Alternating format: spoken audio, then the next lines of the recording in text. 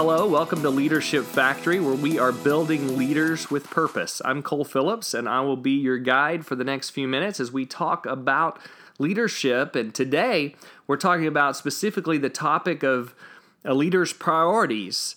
And this is a challenge for us as leaders to really make the most of the time that we've been given. We all have a limited amount of time, and there's never enough time to do everything that needs to be done. So how do we determine what is most important and where we should be spending the bulk of our time? It seems like leaders who have misplaced priorities end up being ineffective. And we've seen examples of that many times. In the New Testament, Jesus went after the Pharisees for confusing what was important with what wasn't important. In Matthew 23:24, he says to them, "You blind guides, you strain out a gnat, but you swallow a camel." Their priorities were all about enforcing rules and the laws, and Jesus had a different set of priorities. His priorities were focused on people's spiritual needs. Great leaders know the hearts of people, and that leads them to act with their best interest in mind.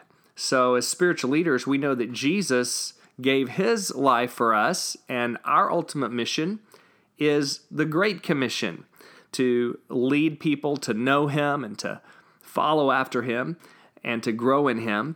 And we also know the Bible doesn't usually give us step-by-step instructions. So as leaders, we're dependent on God for daily wisdom to keep the big picture in mind and lead with his priorities and to make the most of our time, because the Bible says we live in evil days. Ephesians 5:15 and 16 says, "Be careful how you live. Don't live like fools, but like those who are wise. Make the most of every opportunity." I love that scripture. Make the most of every opportunity in these evil days. We've got to seize the day and make the most of this day. This day matters. Today matters. When you're wasting time, you're wasting your life, because your time is your life. So we've got to think about the priorities that we have as leaders. Let's look at Jesus. What was Jesus' priority in his day? In Mark chapter 1, verse 35, it says, "Before daybreak the next morning, Jesus got up and went out to an isolated place to pray. Later, Simon and the others went out to find him, and when they found him, they said, 'Everyone is looking for you.' But Jesus replied, 'We must go on to other towns as well, and I will preach to them too. That is why I came.'" So in this little short few verses, we see that Jesus had a spiritual priority to connect with God, to make that first before anything else, that he was seeking the heart of God and the face of God and the wisdom of God. And then he was prepared to go and do what he was called to do, his purpose to reach out to the people around them and to share his message with them. And so that was Jesus' priority. For a Christian, we see a passage in Scripture in Luke chapter 10, verse 38, where we see the two sisters, Mary and Martha.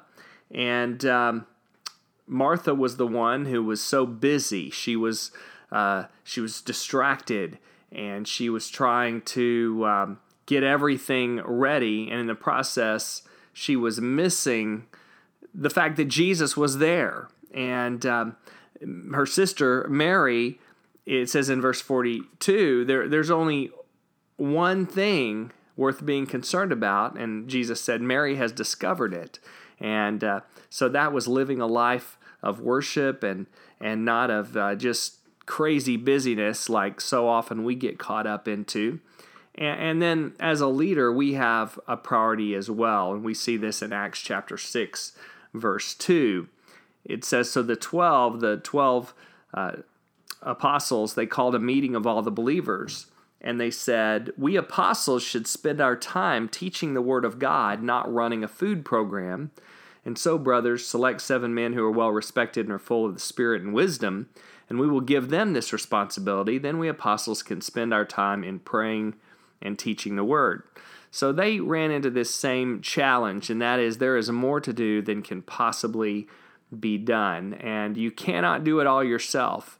So you're going to have to bring some good people around you. You're going to have to begin to delegate certain responsibilities, or else something else more important will be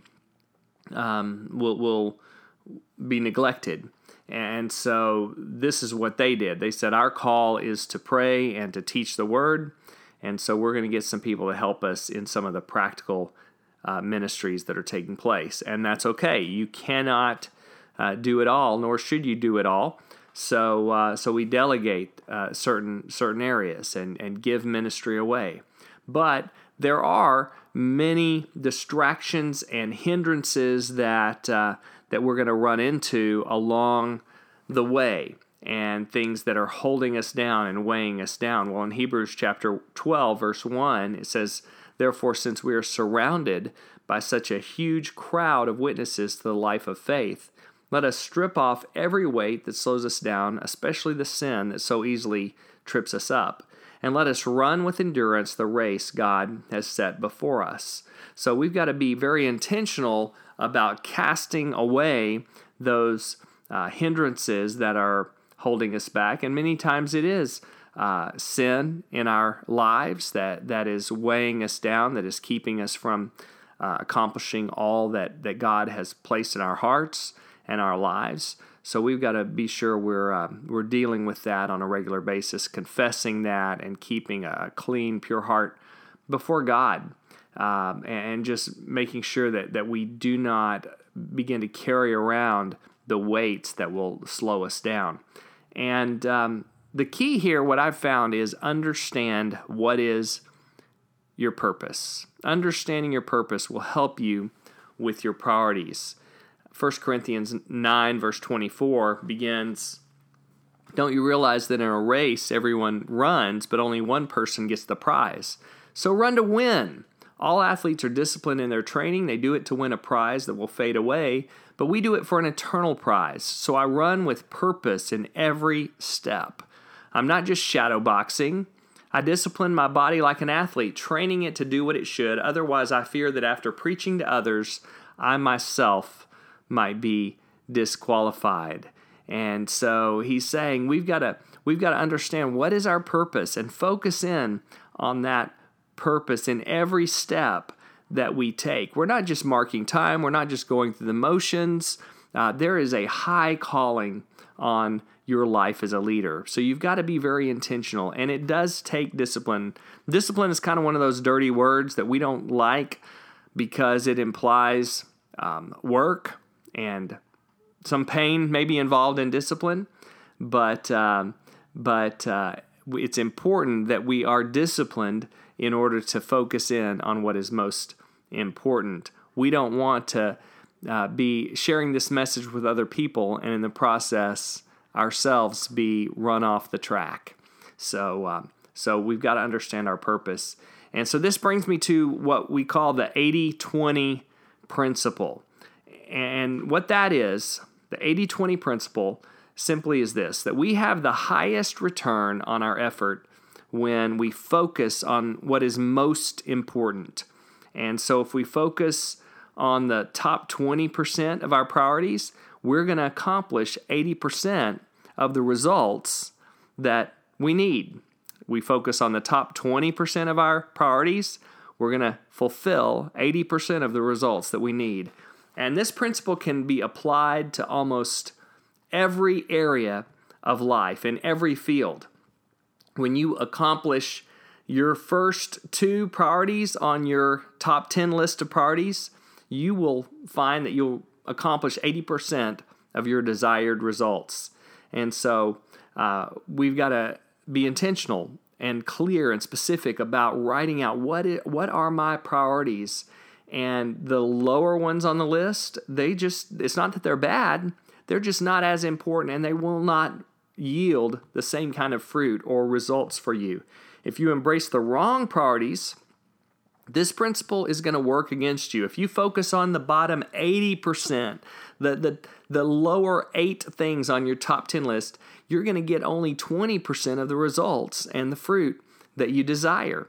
For example, in your time, 20% of the time that you invest produces 80% of the results. In your work, 20% of your effort produces 80% of your satisfaction. In your ministry, 20% of the ministries in our church provide 80% of the fruit. In leadership, 20% of the people make about 80% of the decisions. And in volunteers, 20% of the people who call our church or your church its home, they do 80% of the ministry. And also with mentoring, you should spend about 20% of that time. 20% of the influencers are where you should spend 80% of your time. You've got to focus in there. So let's talk about lessons learned from the 80-20 principle. The first one is this: activity doesn't equal accomplishment. We take pride in the fact that we say, "Oh, I'm so busy. I'm just working so hard." Well, your goal should not be just to stay busy. Look for the wisest people and the best places to invest your time. And then second, work smarter, not harder. Work on the things that only you can do, and then delegate the things that others can do. It's no good to just be working so hard and accomplishing so little. And then third, organize or agonize. Organization allows you to be more efficient in getting things done, and that's going to save you a lot of time and frustration, just simply getting organized. Well, I don't have time to get organized. You'll find if you make time to get organized that you'll have more time on the back end. And then fourth, you either evaluate or you stagnate. Where are you in relationship to your next goal? You've got to evaluate. We say evaluation is the breakfast of champions. You need that feedback and you need evaluation. You've got to know where you are in order to know how to get where you're going. Then also, you need to schedule your priorities. And it's okay. Write them in your schedule. Calendar them. Sometimes we just allow the tyranny of the urgent to keep us from what is most important. And so if you will schedule your priorities, you're going to have time for those things that you've scheduled and you've calendared. Either you control your time or your time will control you. And other people will be happy to fill up your schedule with other things. Then also, reacting is not leading. If you're always in reaction mode, then you're never in action mode where you're being intentional. So don't forget the ultimate, or you will become a slave to the immediate. Then also, be willing to say no to the little things. It's just a small 2-letter word, but we have to say lots of no's in order to say yes to the big things, and in order to say yes to the best things. So how do you do that? How do you say no gracefully and graciously? It's not just when you say no, but it's also how do you say no. When you're saying no, here's some ideas about this. First, say no to the request and not to the person.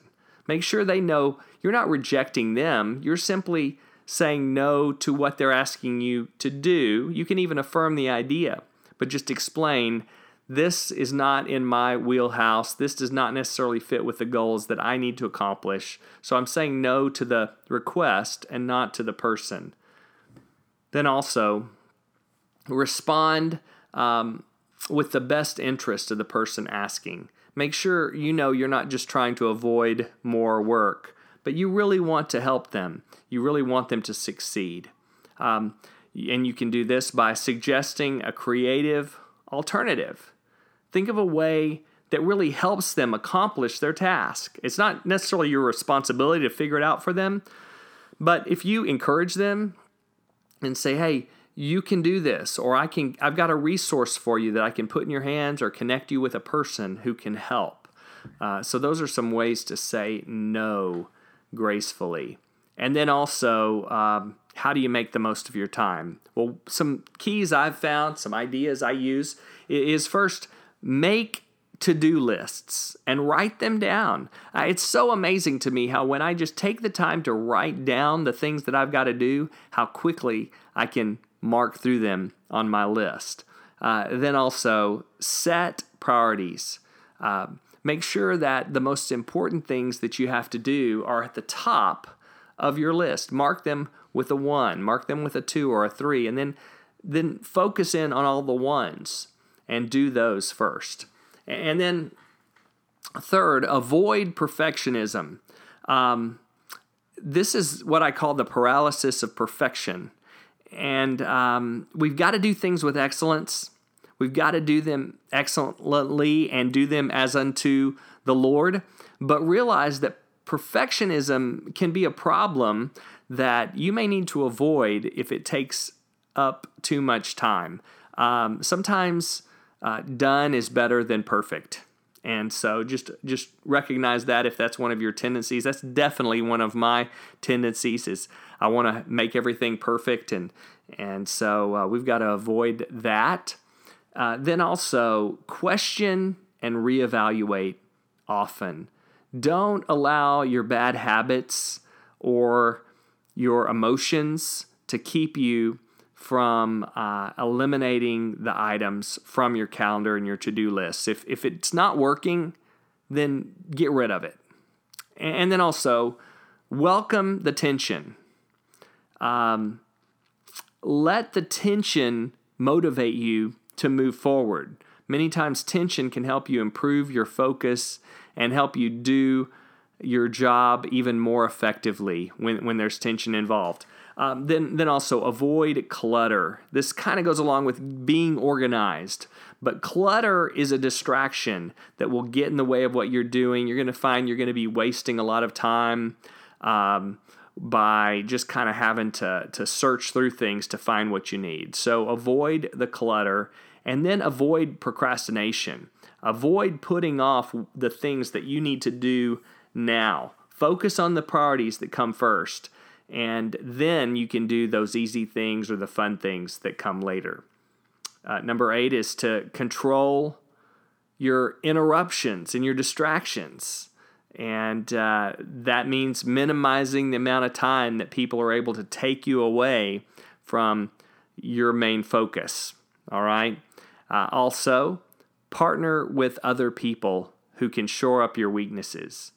Understand your strengths as a leader and engage other people who are gifted in the areas of your weaknesses. It's amazing, but the thing that you most hate to do, there's probably somebody who really loves doing that very thing. You'll be surprised, but they can do it, and then together you're able to accomplish more. That's the beauty of the body of Christ.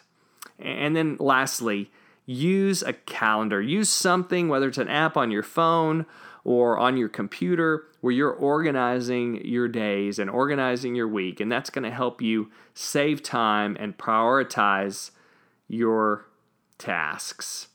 All right, so let me give you a way to evaluate yourself here in this. How are you doing with your priorities? The first question is this: what is required of me? What do I have to do, and what are the things that I just simply choose to do?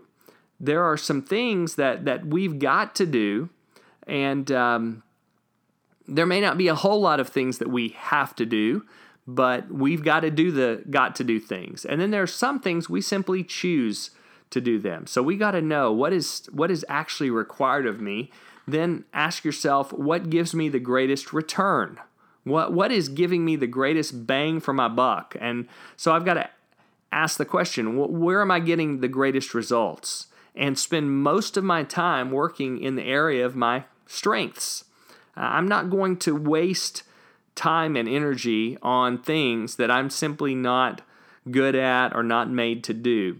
So you've got to ask the question, what gives me the best results? And then finally ask yourself, what gives me the greatest reward? Where am I getting that sense of satisfaction for a job well done. When you do something and you're operating in your wheelhouse and you're getting a great return for it, you're going to find that you feel satisfaction and you're excited about what you've accomplished. And it's really easy to neglect the things that we don't want to do. But as we focus in on what God has called us to do, we will experience deeper fulfillment than any other activity in our life. So where are you finding your greatest rewards? Let me just close with this. As you think back to the 80-20 principle, remember this. Activity does not equal accomplishment. So answer these questions that you can think through based on your own strengths and your own priorities. Who are the top 20% of people that you should be pouring your life into? Who are those top 20% that are in your circle that you need to pour your life into? Then which of your activities have the greatest amount of fruit? What are you doing that's producing the most fruit?